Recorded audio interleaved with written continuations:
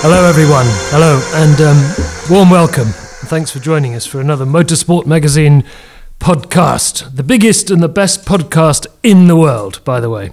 And you have made it so, thank you.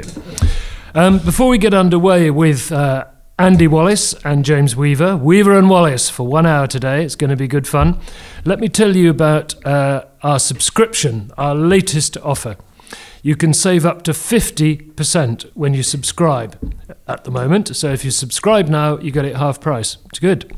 And you also get Grand Prix Driver by Driver DVD and book. Grand Prix Driver by Driver, the DVD and the book, absolutely free of charge. And if you don't already know, that's a comprehensive collection of profiles of the best drivers to have raced in Grand Prix, from Nuvolari to Moss, Fangio, Clark, Senna, Schumacher and Hamilton, to name a few. And let me also tell you that the Motorsport Magazine archive is live. We are live on the archive. All right. That's every word that's ever been written in Motorsport Magazine since 1924. Bedtime reading for somebody. I recommend it, actually. Yeah, it's amazing. Look back to the 30s and 20s and 30s. Fascinating. Okay. Welcome, James Weaver. Welcome, Andy Wallace.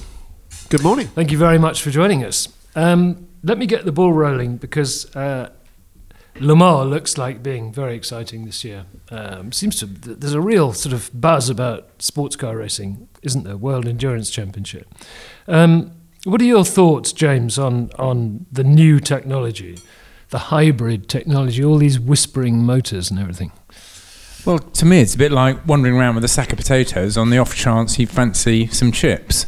It doesn't seem a very efficient way of doing it, but I think the Audi people are working on turning water into fuel, aren't they? And the American Navy's come up with something. So I suspect everything we're seeing now will probably have a very short lifespan, and then they'll move on to some serious technology. What about you, Andy? Do you like the new era? Well, I would agree with James if these devices that are bolted onto the cars weighed as much as a sack of potatoes or this table, or even your good self, James. But in fact, they're very light, very compact, and even when we do turn water into fuel in a couple of months' time, we may well still have some of these systems because they're still collecting waste energy. So I think there's a space for it. I know what you're thinking, James. You're thinking all sorts of things. If you see these things, they're really small and they're actually, very light. No, the only reason I said that was so we got a sensible answer out of you. Okay. Right, well, job done then. I did tell you, Weaver and Wallace. I'm on my best behaviour today, I tell you. No, but the thing about it is there's also for me, motor racing, and I'm sure for all you guys, has to have a bit of shock and awe about it, doesn't it? And I'm not sure these cars do they? Do they? Well, that's a very good point, Rob, because I can actually go into I could probably buy my wife any one of 30 cars that has more horsepower than a Le Mans car, which is not a good thing for the sport. And certainly when Andy and I were first in America in the late 80s, when it came to qualifying, we didn't sit in the pits and look at the monitor. We all went out to watch, because they're cranking these babies up to over 1,000 horsepower and send it. And the visceral excitement was quite extraordinary. And I think they've lost the plot, because when the cars started taking off, they said, I know, got a great idea, let's make the wings smaller. And we were all thinking, hang on a minute, I thought we put them on to keep the car on the ground. And then, of course, the cars go faster and say, we've got another fantastic idea, let's make the engines less powerful. And now they've got slow, ugly cars, which is not a great marketing ploy. Okay. Well, actually, and just to add to that, for me, I think this is completely the wrong way. If you want to make the car safer, you have to increase the horsepower, not decrease the horsepower, if you're talking about Le Mans, because you've got a speed at which you'd like to achieve on the straight. So if you've got less horsepower, you run less downforce, which means the car takes off. So more power means more downforce, means safer. Now, the 3 minutes 30, I think you just have to forget that. The cars will go around in under 3 minutes, perhaps. But who cares? If they're bolted to the ground, they'll be a fantastic spectacle, I think. I always find it interesting watching Le Mans, because even down the Mulsanne Straight, the LMP cars, certainly the LMP2 cars, don't scream past the GT cars as fast as you think they would. There's, they do get past, obviously, but you think that's not right. That's supposed to be an LMP car. Well, that's right. And in fact, the pass is not done on the straight. The pass is done because the LMP2 car is lighter coming out of the corner than the GT car. You might get up alongside it and follow it all the way down the straight, or alongside it all the way down the straight. And then at the braking area, you might pull another couple of metres. It's really a struggle. So what it does actually is it means that everybody trips over everybody else. And that was the same at Daytona in January. The LMP2s and the GTs, when they were going flat out around the banking together, they were just glued together. I mean, the LMP2's lighter and better on the brakes, etc. But top speed, there was nout in it. That's right, yeah. And so everybody arrives at the corner together and trips over each other. Whereas in the days before, I mean, our good teammate, James and I's teammate for many years, Butch Leitzinger, when we started doing the Daytona 24 Hours, he was in a GTU car, which would be probably equivalent of GT2 now. But he knew he was a second-class citizen when he was driving that car. And every time my Jaguar came up to lap him, he cowered and moved out of the way. But you see, because the cars were a lot faster on the straight, and you never tripped over each other in the corners, and I never ever bumped into Butch or any of his class. But now the GT drivers are empowered to A, not be second class citizens, and B, actually be in the way. You know, they're told, don't move out of the way, don't do anything, just keep on driving. So then if the cars are the same speed on the straight and nobody's giving way to another driver, you end up with a big mess. You've got a traffic jam, in fact, haven't you? Yeah. You've got a traffic jam, and you've got more danger, I think. Whereas if the closing speed on the straight was large, the overtaking's over and done with before the corner. Let's reel back the years, because there's a lot of years around this table with Weaver and Wallace, a lot of years. And me. And Simon Arron, our Motorsport Magazine encyclopedia, who's also with us here today. And Ed Foster, our producer, is here too. I should have mentioned this already. You both struggled quite a lot to get into motor racing. I mean, a lot of work, a lot of effort, a lot of setbacks. Would you do it again? I don't think you could do it again today. It'd just be too difficult. But looking back on it, the thing about motor racing, it is a meritocracy, and you only ever get to the top if you're good enough. And so, I think whether you struggled or not, or all the breaks you had or whatever, I think you rise to the level at which of your ability. Sure.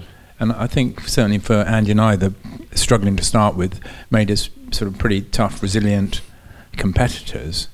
But I don't know if I'd come from a privileged background or had more chances. I don't think I'd have ultimately done any better than I did. But all those scary wet afternoons in Formula Ford, I mean, was there ever a point where you thought they were the best days, weren't they? Yeah, but I think where it did perhaps benefit was because actually we didn't really have anything to lose, did we? If we didn't succeed in this, we were on the scrap heap. So you desperately wanted to succeed because the alternative was awful. Weren't you doubling up as a gas fitter when you were racing pre-74 Formula Ford? You're absolutely right. Me? Yeah, when I left school, that's what I did do for a little while. Till you killed the neighbours a budgie. Well, to be fair, it was on its last legs anyway, and that little you bit just helped it along. Well, that last little bit of carbon monoxide just finished it off, but it was going to die anyway. In fact, it was nailed to that perch, I noticed. I know, but I remember the commentators always used to go on about how you worked for the gas board. I don't know why that stayed with me, actually. Tell us a bit about the early days. Give us a couple of good stories, because I mean, I know when James and I were talking about Mike Thackwell, he came up with a couple of. It was pretty much hand to mouth, wasn't it? I mean, it was like, I guess it was sort of do or die almost, wasn't it? Well, looking back on it now, it was almost pathetic how disorganised we were. But I mean, talking about Mike Thackwell, he worked for Mike Easting down at Scorpion Racing at Thruxton, and I shared a house with Mike Thackwell, Mark Douay, Didier Tays. There were a whole gang of us. And I remember, one weekend going to race at Brands Hatch. Mike Eastley kindly lent one of the school cars and put my car in the trailer. And I didn't have it. I put as much petrol in the racing car as I needed for the weekend. And then I set off to Brands Hatch. I didn't have enough money to get there. And I just think, well, wait till I break down. Somebody will come past and turn me to the circuit, which is exactly what happened. It's dreadful, isn't it? Well, no, I think it shows tremendous fighting spirit, actually, I must say. But this was what it was like, Andy, wasn't it? Well, it wasn't actually. I don't know what it is about being towed to the circuit. I had a very similar experience. I had a transit van, which is, well, we all had vans, didn't we? And we slept either in them, or actually James used to point out that we didn't sleep in them because the roofs leaked. You would sleep under them and it was drier. But I was going to Snetterton on with the trailer on the back with my Formula Ford car in, and driving along in the Transit, and the crankshaft snapped on the way up the A11, in fact. And so pull over to one side, and I knew that my one of my sponsors, actually, was a very good friend of mine who was helping me to try and find little bits of money to carry on racing. I knew he was coming past in an hour or so I just waited on the side of the road till he did.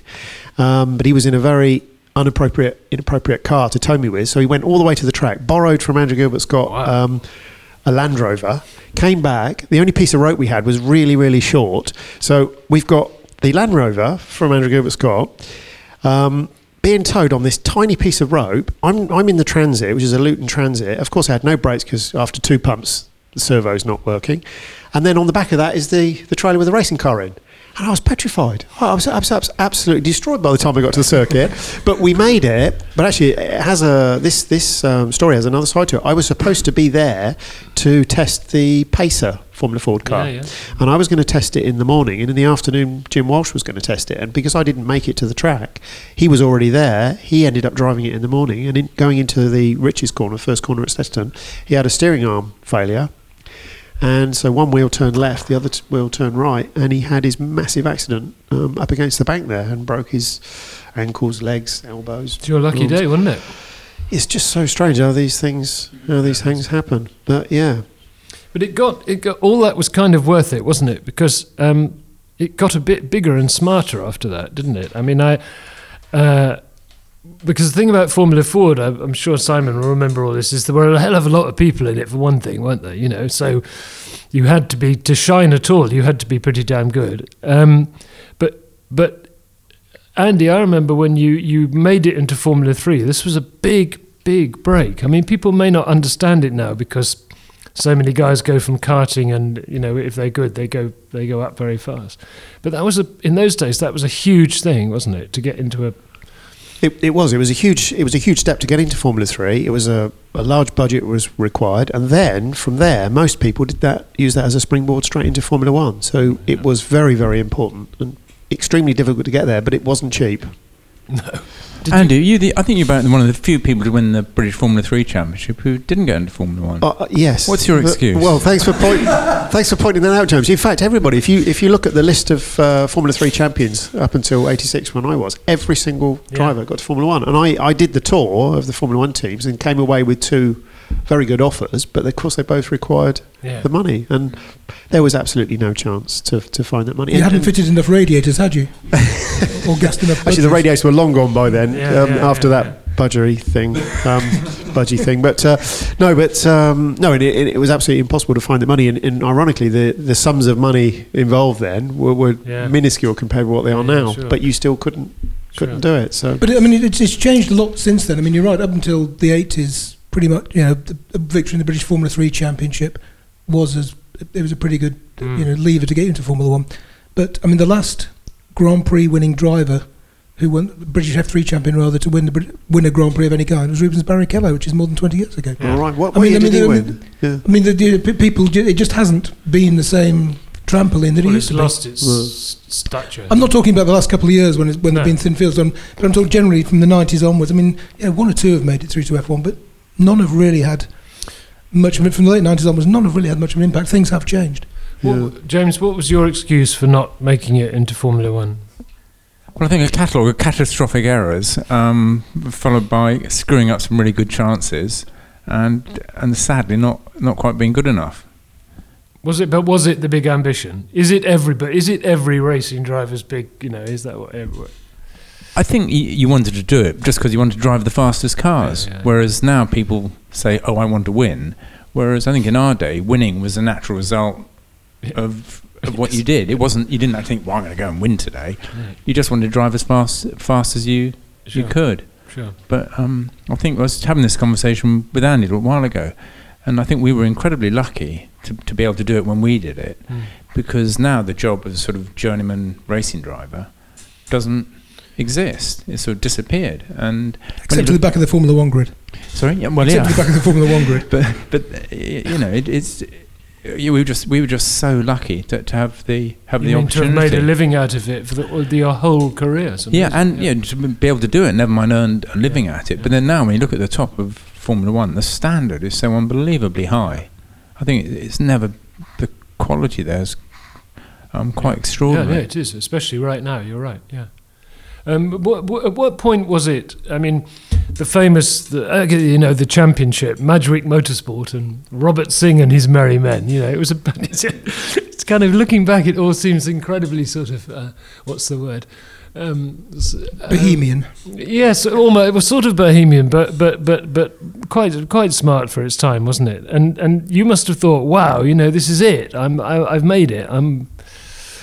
Well, I think each time you take a step up, you think it's fantastic, it's wonderful, but in fact you open a massive tin of worms, because if you're actually successful at that level, now you've got to find even more resources to move up to the next level. But you don't worry about things like that, do you? You just take it as it goes. Had a very, very good race engineer in Mick Cook working for Madgwick. Yes, I remember. He did did a fantastic job on the car. In fact, Madgwick did a fantastic job preparing the car. Period. We had less than half of a real budget to go racing, and we were successful. But one of the things we did was, in those days we were on cross-ply tyres. And most teams were just throwing new tyres at the car every weekend. Well, we didn't have the money to do that, so we bought some tyres at the beginning of the year, put them into sets, and we just used them all year. And actually, I don't think that was a disadvantage, to be fair, because cross-plies actually, after you run them, they grow a little bit, and so they're not necessarily the same circumference. So and it's very important to have them the same circumference for the cornerways. Sure. So I think the people that were chucking new tyres on, sometimes they get it lucky and they were exactly the right size, and sometimes they weren't, and it wasn't an advantage. So anyway, that was that. And then, of course, end of the year, Macau Grand Prix, had a fantastic time down there and ended up winning both heats of that. And from that came a test in the Benetton BMW at Donington Park, which we were talking about before we went on air with Manuele Pirro. We were actually, and the reason we were is because Manuele Pirro has sent in a question to the Motorsport Magazine podcast, which I'm very chuffed about this. Well, we all are, actually, because Manuele's just done a podcast with us.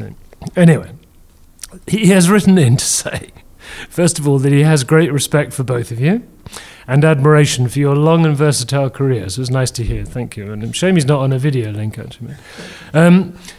And of course, you all started pretty close together and came across each other several times during the course of your racing life. And he finishes off by saying, "Hats off to both of you." Okay, forgive me, Manuel. Anyway, he goes on to say, we, that's Andy and Manuele, had a test with the Benetton BMW at Donington in '86. And Manuele wants to hear a bit about it, Andy, because he says it was a pretty brutal racing car and he had to drive it with his eyes shut in order to keep his foot down. Well, first of all, before answering that question, I have to say that that's the feelings mutual with Manuele. He was always a fantastic guy to race against, wonderful character, very, very nice guy, and I hope he's listening now, and if he's not, he better have a good excuse. Other than the time Perry wanted to kill him at Hockenheim, well, yes, in the restaurant. Well, you better tell us about this. Actually, the thought of Perry and this is, by the way, for those of you who are not listening in with a lot of experience of British motor racing, Perry is Perry McCarthy, one of the great characters of British racing, who eventually did make it to Formula One, but in an absolutely dreadful car. Anyway, carry on. Oh, I'm not going to tell that story. You're not going Well, I'll set the scene then for the Donington Park. I hadn't driven anything other than a Formula 3 car, and then I was invited to go to Donington Park with several other drivers. Manuele, of course, was one of them. And at our disposal was the Benetton BMW, and this was, of course, the 4-cylinder, 1.5 litre, very, very powerful Benetton. And so it was in December, and the ambient temperature was 2 degrees. And if you remember, the last race of '86 was won by Gerhard Berger in that Benetton using Pirelli tyres. And one of the reasons he won, apart from the fact that he was really fast and the car was good and he won, but he used the same set of tyres for the entire race. Pirelli, the same set of tyres for the entire race. Interesting. Different days. Yes. So they turned up to Donington Park, and of course Mexico City would have been quite warm. They turned up to Donington Park with these same tyres, not the exact ones he used, but the same compound. So we put the tyres in the oven in what was the old collecting area at Donington, and we had space heaters in there, all freezing to death. They took them out of the oven, bolted them on the car, and after about 4 laps, they'd cooled down enough that we had to stop and put them back in the oven. That's the situation we had. So on top of that, Formula 3 car had 165 horsepower. So now you're jumping into, I suppose they had about 900 horsepower that we drove. It wasn't in qualifying trim. But on the BMW engine, you had a butterfly for each of the 4 cylinders and another 5th butterfly in the intake. So when you press the throttle down, the first bit went, I don't know, maybe 15 millimetres, and then there was a resistance, and then there was a further bit. Well, I didn't know that. Nobody actually explained that to me. So I was driving the car on the first bit, thinking, cool, this is really powerful. It's about 400 horsepower, apparently. Thinking, blimey, these are really powerful cars. I was coming out of Coppice onto the straight, and I went over a bump and accidentally pressed it all the way to the floor. I couldn't believe it. The violence. It's just absolutely astounding how much power from 165 to 900 there was. And the other thing you had, the power band was absolutely wicked. And electronics were in their early stage of development at that point. So the throttle wasn't really mapped at many sites. So you had off, you had probably half, and you had full, and that was it. So as you're driving the car, once you hit 8,000, you really hit the power and the torque spike, and you had to shift at 11.5. But as soon as the needle got to 8, it was on 11.5, and therefore on the limiter. So it would be under 8, so 8, and then limiter. And I couldn't get to the gear lever quick enough to change gear. And when I stopped, they said, "Look, you've got to shift before 11.5." I'm going, what? It's only just past 8, and it's on 11.5. So, and it takes a lot to get your head around that. So couple that with the fact that it's freezing cold, and therefore the tyres are not doing their best job. Then it was starting to get quite dark and overcast. So the titanium skid plates underneath were showering sparks. We were doing, I think, 175 miles an hour down the straight into the chicane. This is on the short circuit, with all these sparks showering off. It was unbelievable, but what a jump. And so therefore, to try and do a fantastic job in front of a Formula 1 team, you didn't want to crash, of course, but you also wanted to drive fast. Now, I have to say, on that day, WeaverLe was the fastest, and I ended up being the second fastest. And then when they needed a driver, who did they call? WeaverLe. And he did a good job too, so good luck to him. But he had, in my defence, he had driven more powerful cars than me in between, but he did a brilliant job. Well, hats off to both of you, I say. It sounds thoroughly frightening to me. James, WeaverLe would like to hear from you as well, actually, because this is quite a long story, but I'll be as brief as I can. In 1982 at Silverstone, it's a British Championship race, and with different tyre specs for European and British series. Important to mention that because very different rubber. And on the first lap at Woodcote, WeaverLe lost his way because he says he wasn't familiar with the circuit and he went straight on. The race director had been very clear, he says, during the driver's briefing, there would be a 10-second penalty added to the race time for those who cut the chicane. Oh my God, I told myself. He goes on to say, I pushed like hell for the whole race and won by 10.3 seconds, which was in fact obviously only 0.3 because of the penalty. And you, James, finished second in that race and won the British section of it. Are you remembering this? Oh, good. I'm good. WeaverLe says this was quite an intense experience for him in difficult, prestigious British motorsport land. So take us back to that day, because... Yeah, we were running Yokohama tyres, which was so much better than anything else. And I qualified on pole, and you could go through Stowe and Club flat in 5th gear. The tyres were that good. Wow. But as you were doing it, bits of rubber were flying off the tyres and going whistling past your ears. So even to me, it was obvious they weren't going to last. So we had to put some harder tyres on for the race, which were about, I think, 2 seconds a lap slower. So in the morning warm-up, I fell off at Copse and destroyed the left-hand side of the car and knocked myself out. So I went and had a lie down, a few sweeties, and Eddie Jordan's boys nailed the car back together again. And the race started. But I just couldn't get myself organised because I basically had concussion.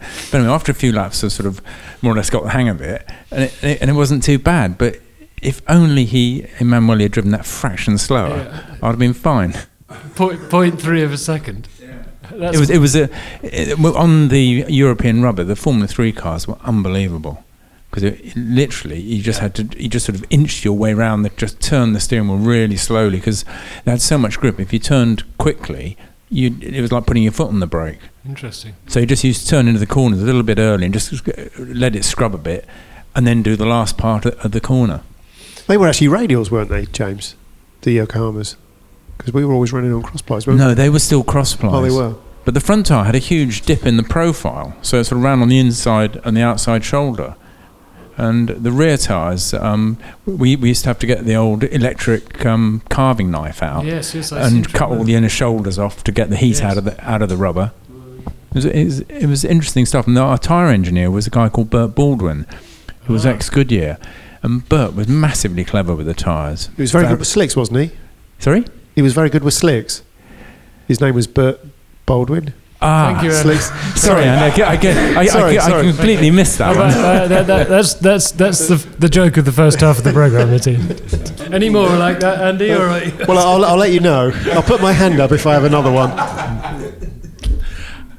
Go on then. So, James, I was actually sat down to read The Lunch With that you both did with Simon Taylor, I think 3 years ago now. And you were talking about sort of racing there, having been unconscious and everything like that. Was it 86 at Le Mans where you had a couple of glasses of wine, and then you were there was sudden news you had to get back in the car? Yeah.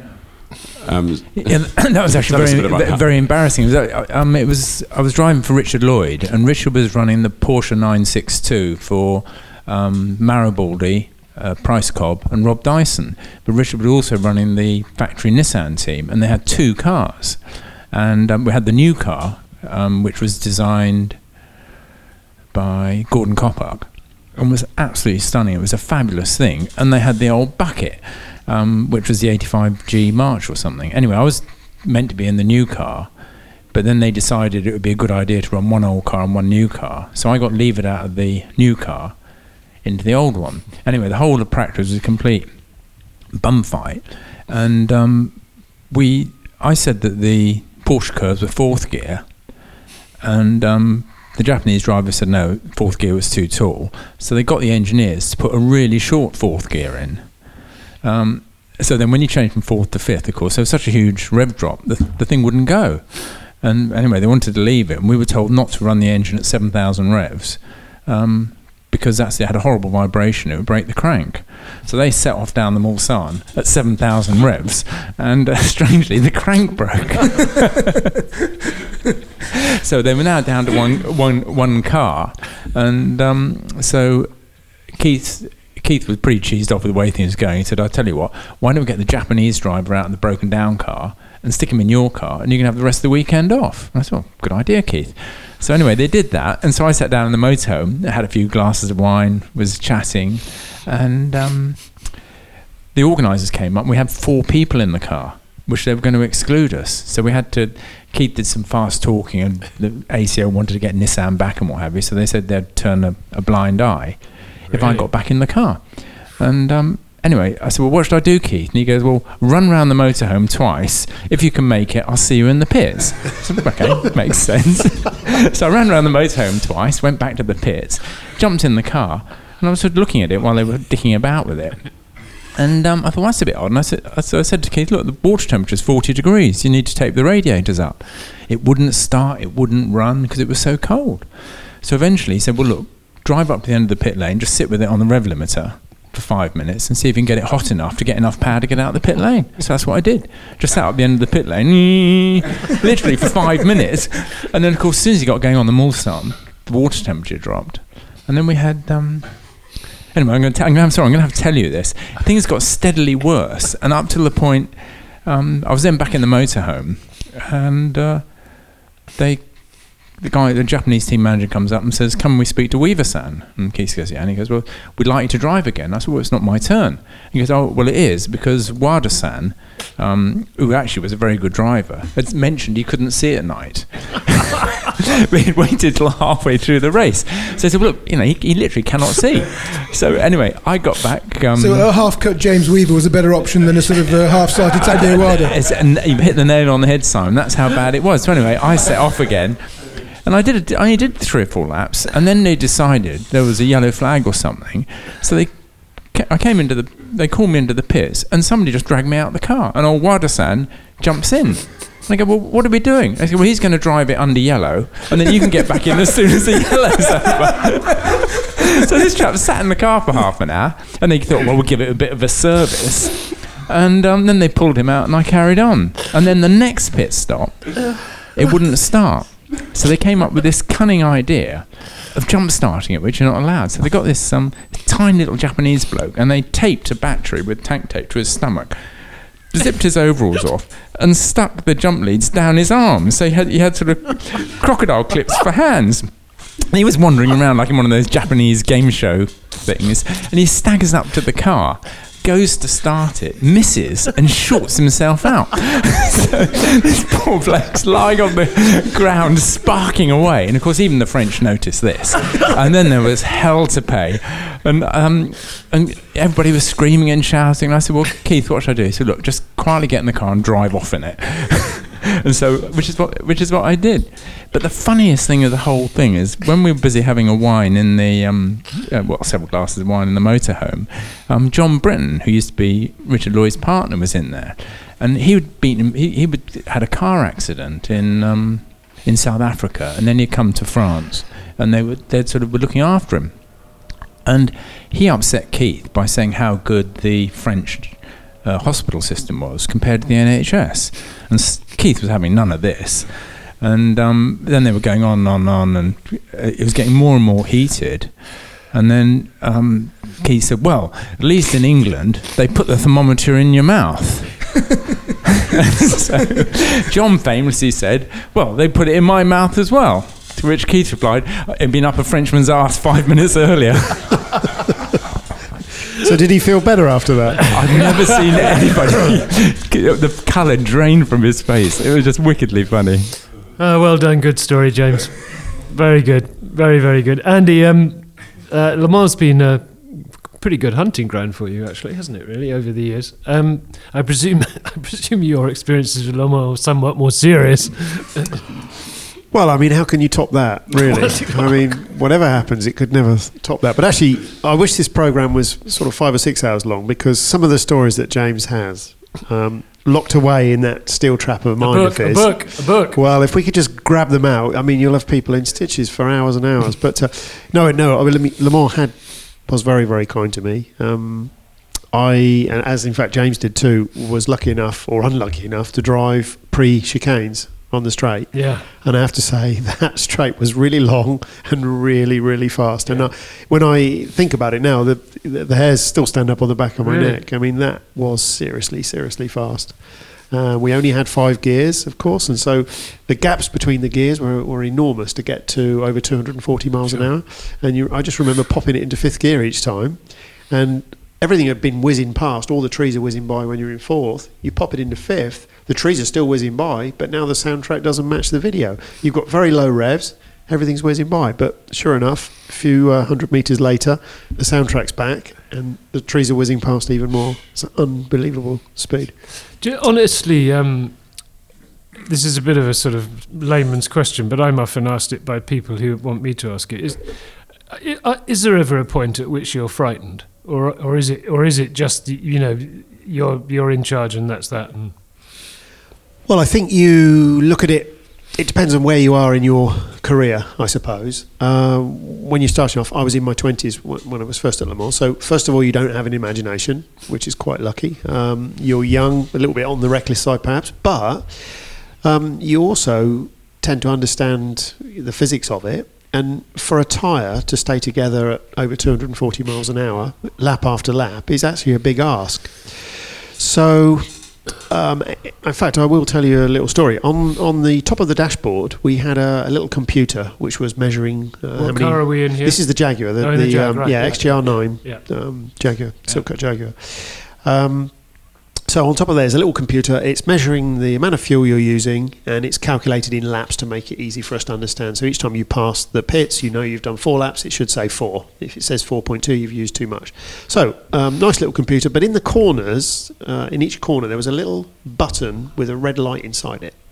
And we'd fitted. There were no tyre pressure sensors in these days, and one of the easiest ways to get a tyre to explode was a slow puncture. because as soon as the tyre starts to deflate a little bit, you don't feel it on the straight because you've got so much speed there. All that happens is the tyre gets hotter and hotter and hotter and explodes. So we had these tyre temperature sensors, infrared tyre temperature sensors, measuring the outside, middle and inside of each tyre. When Percy had a massive accident the year before, these sensors were fitted and it didn't pick it up because it'd been a bit of a rainstorm and it had coated the lenses in dirt. Yeah. So they weren't foolproof, but they were there. So you go down the straight, and if there's a problem on a particular tyre, that red light flashes. You then press that button and it reads the 3 temperatures across the tyre. So I remember very well going down the straight. You're 50 seconds, it's 3.5 miles, you're 50 seconds flat out from one end to the other. So I'm driving down the straight and I'm looking where I'm going, I'm looking at all the traffic, and then I stare across, no red lights. So I'm like, okay, it's good. Unless the bulb is broken. Then this is not good.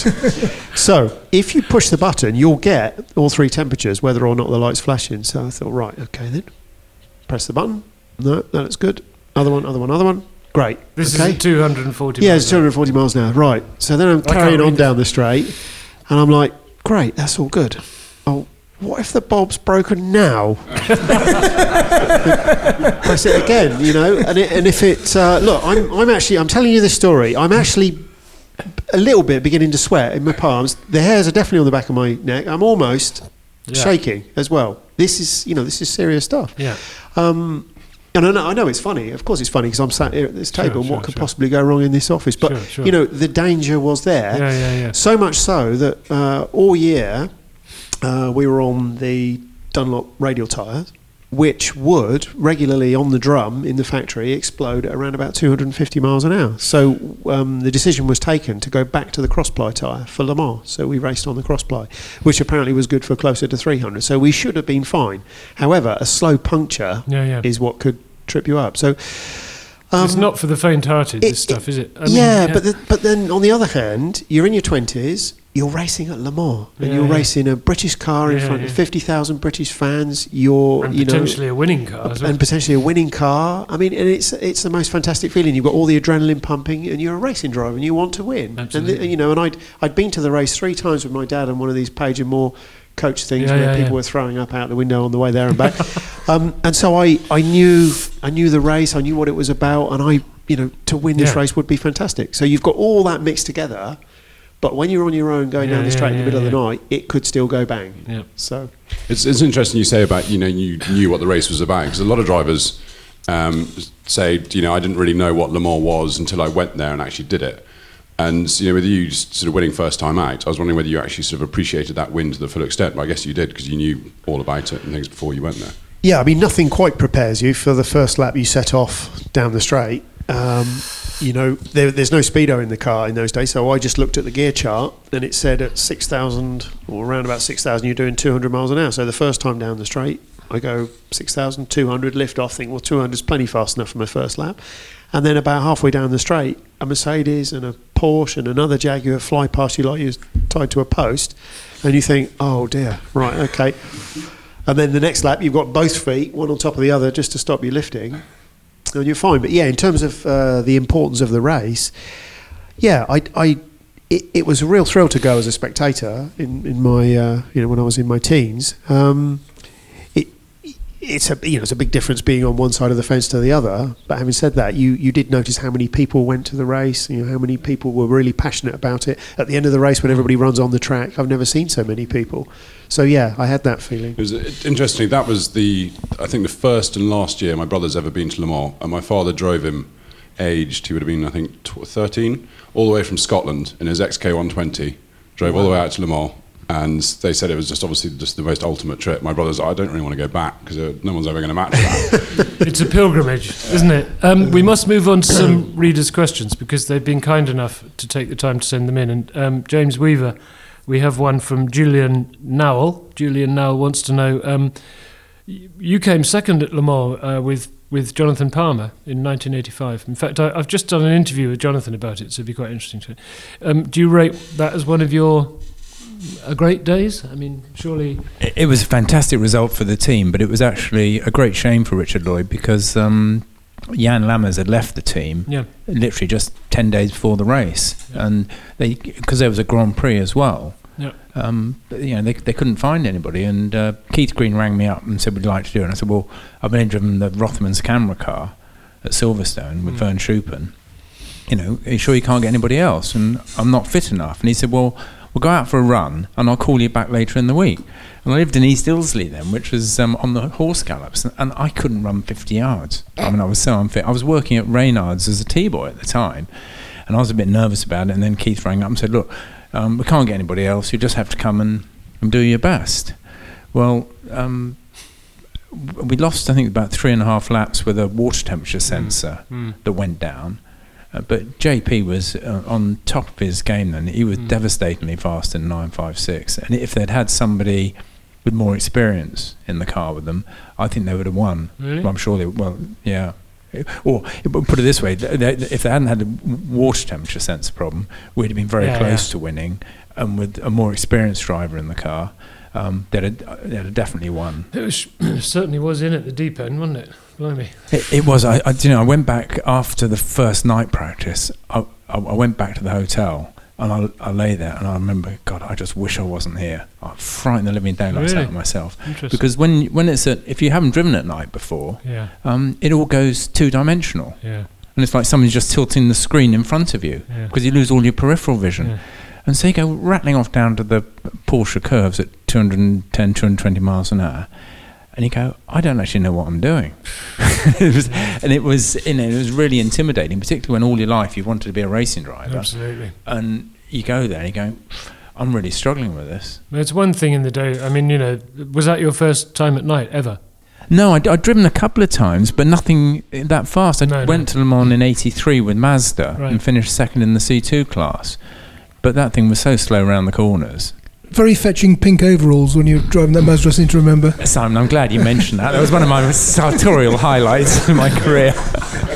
It says here, James, that one of your, I hope you don't mind me saying so, one of a fair number of crashes you had in Formula Ford, it was Dr. Jonathan Palmer who looked after you on one occasion. Is that right? Yeah, that was a sad day at Thruxton. And I think, we'd been racing at Snetterton the day before, and the Works Van Diemen driver had crashed, but he had a very good Scholar engine. And so Ralph Furman at Van Diemen's had lent me a car. So he said, look, why don't you take the engine out of his car, put it in your car and go to Thruxton? Great idea. Until at 2:00 in the morning, we left Van Diemen's, and scrutineering was sort of like 7:00 at Thruxton. So we legged it down there, asleep, failed scrutineering with a gearbox leak, fixed that. I think qualified 3rd or 4th or something. Anyway, the race set off, and I was at the back of the queue of 5 for the lead, and Mike Thackwell was just ahead of me, and he spun going through Kimpton. And I hate this bloke. I don't know who he was, but he had written this book saying if you aim at the tyre smoke, by the time you get there, it will have gone. I thought, this is a fantastic idea. So, I could have actually just taken my foot off the accelerator. That didn't cross my mind. I thought I'd just keep my foot buried into the tyre smoke, out the other side. It's all going to be fine. What I'd failed to realise is that when Mike spun, he thought, well, I'll just flick it through 180 degrees, roll backwards, flick it straight again, and everything will be fine. So my left front wheel took off his left front wheel. And, it was only just a very mild bump. But when it landed in the ploughed field, it was like a joke cartoon. It went straight in like a spear and stopped. So it was sticking with its rear wheels up. And it bent in two and the fuel tank split. Anyway, it took about half an hour to chop the top of the car off. And I was feeling a bit peaky by then. So Mike Eastley kindly took the car back to his workshop. And we had to get back home to my parents to watch the Grand Prix. I think it must have been Imola or something. So JP said, don't worry. So he set off like an absolute maniac. He had this Jaguar and trailer. God. And, we thought, it was Easter bank holiday. Look, we must be able to we couldn't miss the start of the Grand Prix. So I was rolling around on the back seat. And I was starting to whinge a bit. So he said, don't worry. So we went by his flat in Blackheath, and he gave me some painkillers called DF118s, which I think were meant for horses or something. Anyway, they worked a treat, and we got back to Matching Green just in time for the start of the Grand Prix. You're mad. You're all mad, as far as I can see. We've got a question now coming from Robin Middleton. It's for you, Andy. And Robin Middleton would like to suggest that at the end of '87, when you swapped to the Madgwick Lola, this is in 3000 now. Do you think that, if you'd won any of those races in that car, it would have been the final push into Formula One? Actually, I agree with James in a way. I think if you really were good enough for it, someone somewhere would have spotted that and put you in there. Okay. So it may well have got me in, perhaps, but I still think somebody would have spotted it. Yeah, it was interesting because once we did switch to the Lola, I every other race that was left, I was either front row or second row in qualifying. Yeah. So it actually went very well. Yeah. But yeah, sadly, didn't actually manage to pull off a win. You qualified your March earlier in the season on the front row at Spa in the wet, but that's only because it's flexing, I believe. I think that's probably it. Yeah, I do remember that race well. Yeah, unfortunately, they got stopped, didn't it? The race was stopped. It did, yeah. Well, actually, a lot of the races were stopped in those days. It was crazy time with Formula 3000. Yeah. Can I just ask him? Actually, I mean, go on. One of our colleagues, Marcus Sims at Autosport, wrote a feature 2 or 3 years back, which pointed out that the average age of the drivers in the Clio UK Cup, I think it was lower than the average age of drivers in GP2, which I thought was quite interesting because it was a clear sign that, go back to when you guys were on the stepladder, the Clio Cup or the Renault 5 Cup, Turbo Cup, or whatever it would have been at the time, was basically for middle-aged fat bastards. Basically. Yeah. I mean, not always, but not exclusively. James and I would have fitted in perfectly. but I mean, in more recent times, one-make tin-top series like that have become a kind of a career step for guys who are looking at, they want to they've had a successful karting career and they want a professional career in motorsport, and they look at tin tops and sports cars because that's where it is perceived that there are more opportunities. I mean, you guys were among the first in some ways who spotted that really in the mid-80s, rather than hanging on forever in single-seaters. You went off to the States. I mean, with hindsight, you were kind of quite pioneering, both of you, weren't you? Well, yeah, James was slightly ahead of me on that one. I think the thing was you could never earn any money out of single-seaters. You were always just scrabbling to try and get to the goal, be Formula One perhaps in the distance. But whereas with sports cars, at least you could earn some money to continue, and we'd all spent everything we had trying to get to F1 and we're completely broke. So if somebody says to you, right, I'll give you a couple of grand to drive that car, you go, oh, okay then. But once you get there, you realise actually that the motor racing, the races themselves were fantastic, and there were some great drivers in sports cars that perhaps didn't quite make it, and you were racing against some really, really talented people in some fantastically fast cars. And actually, in those days, actually it's probably still true, I mean, in a straight line anyway, those cars were faster than a Formula One car. And so it was a thrill to drive them. When you were in the Toyota, weren't you as quick as a Formula One car around Monza? Aha, I'm glad you asked that. That's another story. Was that Toyota or was that Andy? What was the factor there? No, and unfortunately, that's what killed Group C, was the change in the regulations. But if you remember, when the fuel formula stopped, which was the end of 1990, so 91 onwards, 91, 92, and then the championship died. But we switched from 900 kilo cars down to 750 kilos.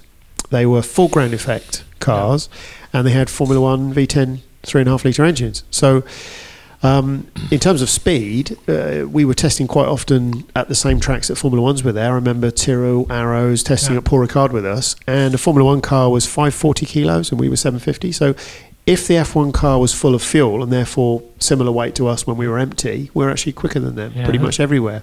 And we got to Monza, which of course is a little bit unfair, a race between a Group C and a Formula One at Monza, because the wheels are covered on a Group C, so we have less drag. Ayrton Senna was there with the McLaren, and he did a number, doesn't matter, but I've got it in my mind, 126.8 was the fastest lap. And they were there the day before us. So we were there and we were doing 27s and getting quicker and quicker and quicker. I remember dipping into the 26s and thinking, whoa, I could go as fast as Ayrton Senna. This will be fantastic. So, but the limiting factor for the chicane, which in those days went left and right, as opposed to the way it goes now, and these cars were full ground effect, carbon brakes, but the thing they didn't have was the paddle shift system. So you still had an H-pattern gearbox. Gates very close together, quite tricky to change gear. In fact, there were a lot of mechanical lockouts to stop you getting the wrong one, because we've blown up a few engines like that. So when you arrived down at the chicane doing 210, 215 miles an hour, you jumped on the brake.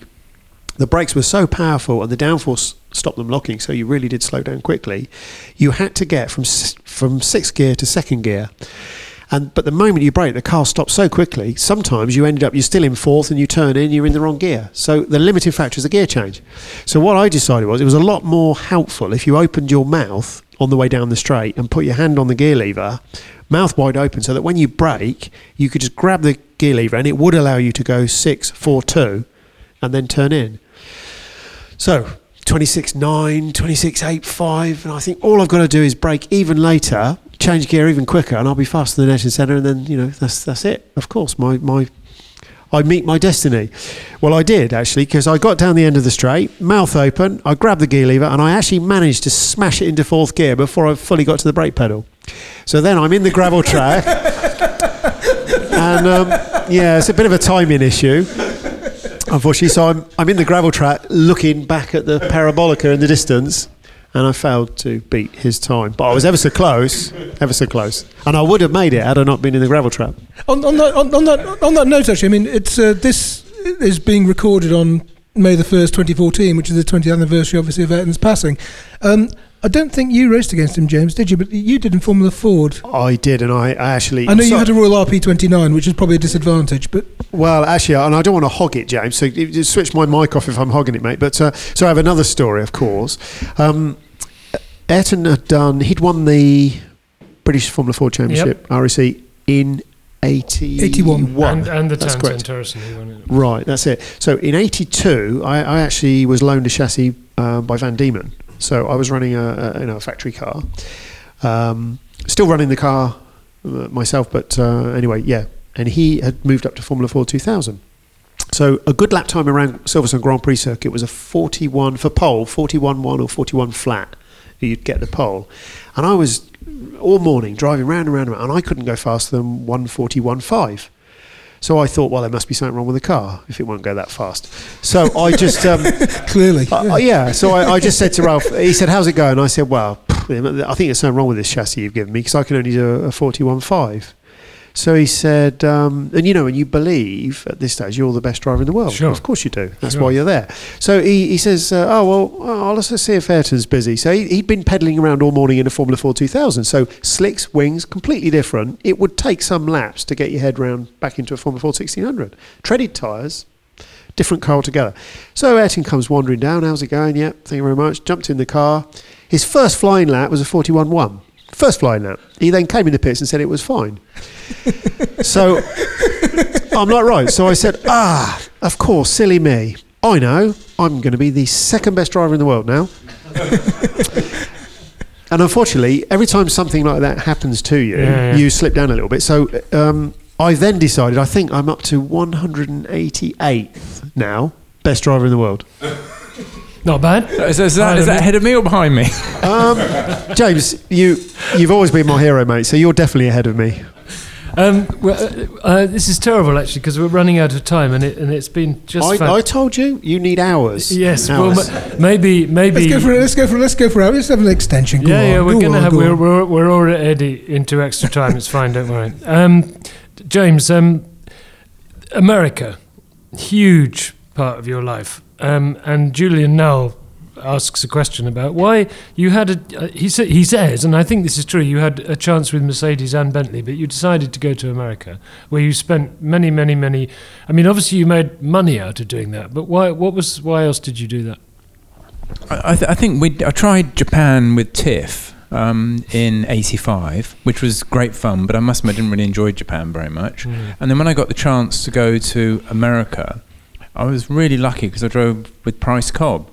And Price is an absolute gentleman. I mean, fabulous bloke, great driver. And he drove for Rob Dyson. Yeah. And Rob's been incredibly generous to me and my family. Yeah. Me too. Well, all of us, isn't he? And he's a proper old school car owner. And he's just great fun to be around. And I just enjoyed it so much. I thought, right, I'm going to make that my home. And it worked out brilliantly for me. Sometimes it's a funny thing, America. Some English people really take to it. I love it, but I know lots of other people do too. You obviously did. What was it like to begin with, though? Because wherever you are, I mean, it's not quite home to start with, is it? I guess you were busy, and I mean, was it fun? It's more fun than sort of slogging around, wherever it was you were slogging. Yeah, it was outrageous fun because it was like starting a career all over again because everything was new. Yeah. And what many people don't know is that the tracks in America and Canada are much, much better than the European tracks. They're very, very old school. Which is staggering when you think of all the insurance implications. But you go to sort of Watkins Glen, Mossball, Lime Rock, the old Road America, the old Atlanta. I mean, great tracks. Yeah. And also the Americans are naturally enthusiastic. If they employ you to do a job, they assume you're going to do well. Yeah. So it's a natural thing. Oh, what can we do to help? What do we need to do? Sometimes you drive a European team, and, all right, how's he going to cock this up then? Yes. Do you know what I mean? It's a completely different. You've got to. You've got to be. To succeed in Europe, you've got to be very, very tough mentally. Yeah. How did the Weaver sense of humour go down in America? Did they? Well, Rob always said, "Look, we can't understand each other, so we're going to get on fine."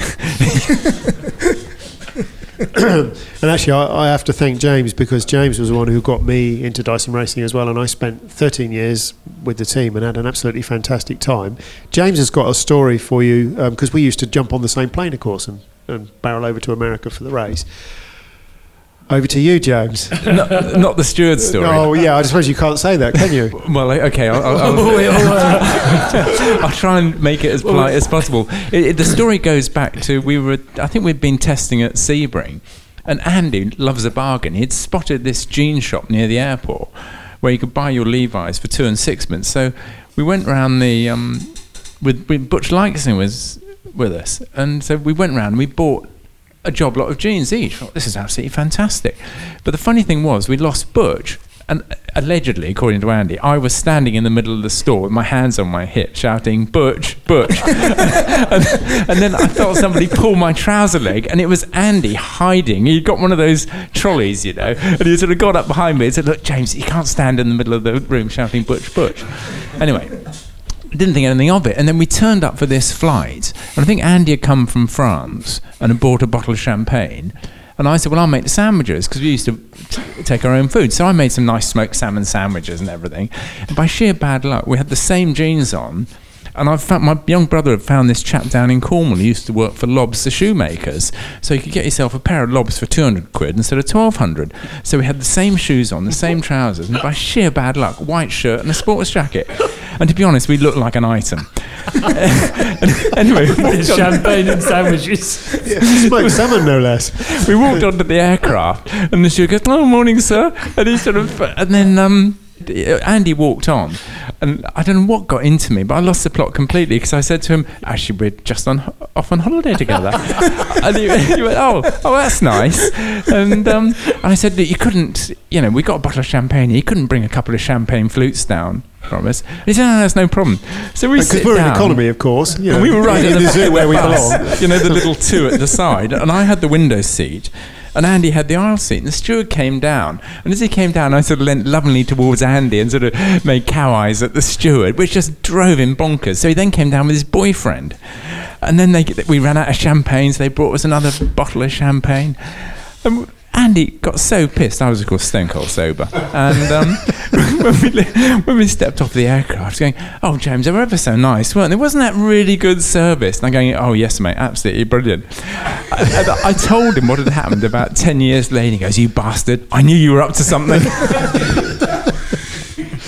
So did you drink more on that flight or in the Nissan motorhome? That's what I want to know.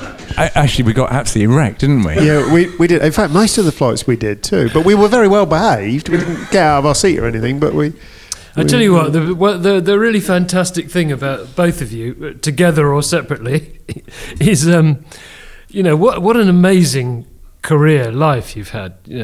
Andy, can you pick a couple of highlights or lowlights out of this? What would be a gigantic book, wouldn't it? Well, it would, and it's going to have to happen. Actually, because we did Lunch With together, and now we're doing this podcast together, I think we should do a joint book, James.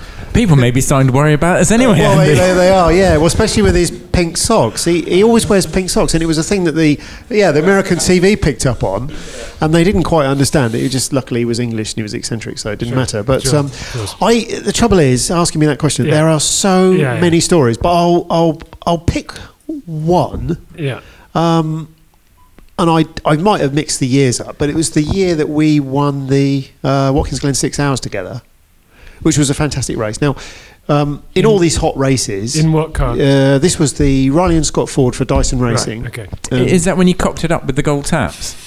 Yes. So you can do the gold taps part at the end, but you know, when you're in these cars, I'll do the motor racing bit. Yeah, you can do the gold taps. But no, but in all these races, of course, it's stinking hot, and so you're drinking like crazy before you jump in the car, and then as long as there's no safety car out, you're fine because you just sweat it all out. Well, if there's a safety car, you're in big trouble. So ordinarily, you just take a pee in the seat. Of course you do. Everybody does that. Yep. So, but not James, of course. James would never do that. Hell no, he would never do that. So we're all dressed in white suits, and there we go to the podium.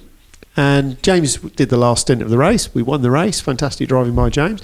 Butch and I are on the podium already, and then our teammate comes towards us and joins us on the podium. And I said, James, did you pee in the seat? And he's like, no, I didn't. Oh, okay, that's great. He got this massive tide mark all the way around his crotch, from his knees up to under his arms, which was a different colour to the rest of the suit. Well, what's that then? Well, maybe I did then. Anyway, there you go. Well, I tell you what, a win's a win, isn't it? Yeah. Well, a win's a win, and actually, I mean, to win a 6-hour race is a thrill. That was a. Did he do the final stint? He did. Well, that's a mercy then, isn't it? At least no one had to get in after that. Yes, but Butch and I did the non-final stints, and it was definitely hot, and we definitely did drink a lot of water. So there you go, James. Mr. Weaver, would you like to finish up? Actually, there's so many Watkins Glen stories. I was thinking the wrong one. I was thinking the time that Butch and I won in the Riley and Scott overall, and Andy won in the GT section for Panos. Yeah. And after the race, we went back to the local airfield where Rob Dyson had his jet and Don Panos had his jet. And they said, well, where do you want to go, boys? And we think, well, we've got to go Boston, New York. I don't know, where should we go? Because we had to get home.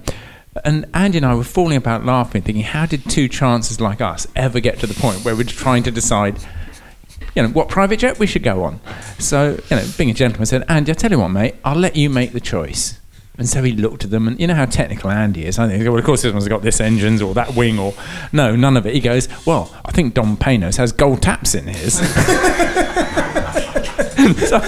so I said, are you sure? I know he'd definitely have gold taps. So I said, well, okay, well, we'll go with Don Panos then. And we got on there. He didn't have any beer, did he? No, he didn't. But he did have the gold taps. Yeah. So I never forgave Andy for that. I tell you what, who needs Formula One? You've just had an amazing time, haven't you? Fantastic.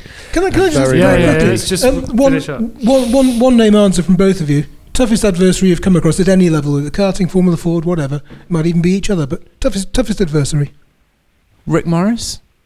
That's a very good answer. I was expecting you to say that, actually, Andy, but it's Rick Morris. Yeah, we all remember. Ian Taylor, Pat. Ian Taylor, probably the hardest fighter, the best for racecraft. Would have to be Rick. Really? He was tough as well. Mm. Yeah, those two, definitely. Yeah, from my earlier career, it was Maurizio Sandrasala. Oh, yeah. He was really tough, but there were so many more when we went sports car racing. It's difficult for a one-word answer, isn't it? Very difficult. Well, there were homicidal maniacs, lunatics, but if you played more or less by the rules, I think Ian and Rick are as good as they got, really, weren't they? Well, those are names to conjure with from the history of British motor racing, aren't they? And Maurizio as well, of course. Brilliant little driver, wasn't he? Fantastic. Yeah. Fantastic. Yeah. What about? Can you pick the best car, your favourite car you've driven? Well, the best car was, in fact, this Toyota that I ended up in the gravel trap in. I mean, and still now, I mean, it's unbelievable how much downforce these cars had, and then only weighing 750 kilos. Yeah. They were incredible. The grip level in the corners was such a big step up. When you first drove the cars, you kept going around the corner as fast as you thought it would go, and then you thought, oh, I'm nowhere near the limit. Next lap. Amazing, and it took a long time to reach the limit. Fantastic. James, would you pick one or not? The Tiger FF79 Formula Ford 1600 and the Tiger SC80 were both stunningly good cars. Little Chevron B36 was fantastic. The Riley and Scott was a great car, but I think my Hawk DL11 was my first car. And that was my first car. Yeah, it was the one I've got the fondest spot for. Yeah, really, it's interesting. Yeah. I just remembered the first time I met you was at Donington Park. You'd have been in F3 at the time, I think. But you were driving a Cooper T53 or something in a historic event. I can't remember how that came about. That was a chap who was friendly with Mike Eastick down at the school. Yeah, that's right. I did the Donington. It was an HSCC meeting at Donington Park. Yeah, that was a lovely car to drive. I mean, you could four-wheel drift it. Those old cars are so nice. Well, there's always the Goodwood revival for drivers who are going faster and faster the older they get. I mean, fantastic event, isn't it? No, it is a great event, actually. It really is. Okay, well, hey, but this is a double act. I mean, is this what you do now on Friday nights? Is it? It's kind of Weaver and Wallace down the pub, is it? Actually, it's usually down the local curry house. Yes. Well, I think it's one of the reasons Rob Dyson employed us, because we sort of used to keep him amused. Yes. Really? For a very long time. Well, thank you so much, Andy Wallace, James Weaver. Thank you. Fantastic. And maybe we could persuade you to come back for part 2 another time. Absolutely, yeah, we and should. We'll say ciao Manuele as well. Grazie. Grazie. Good. Absolutely. Well, I hope you'll join us. I'm looking desperately at my producer, Ed, to see if we know who's on the next one. It doesn't look like we do. No, we don't. But that's okay, because it'll be a big surprise. Oh, no, we do, but it's a surprise. It's a secret. That sounds better, doesn't it? I love it. Great. Okay, well, I hope you'll join us next time on another Motorsport Magazine podcast. Thank you for listening. Bye-bye.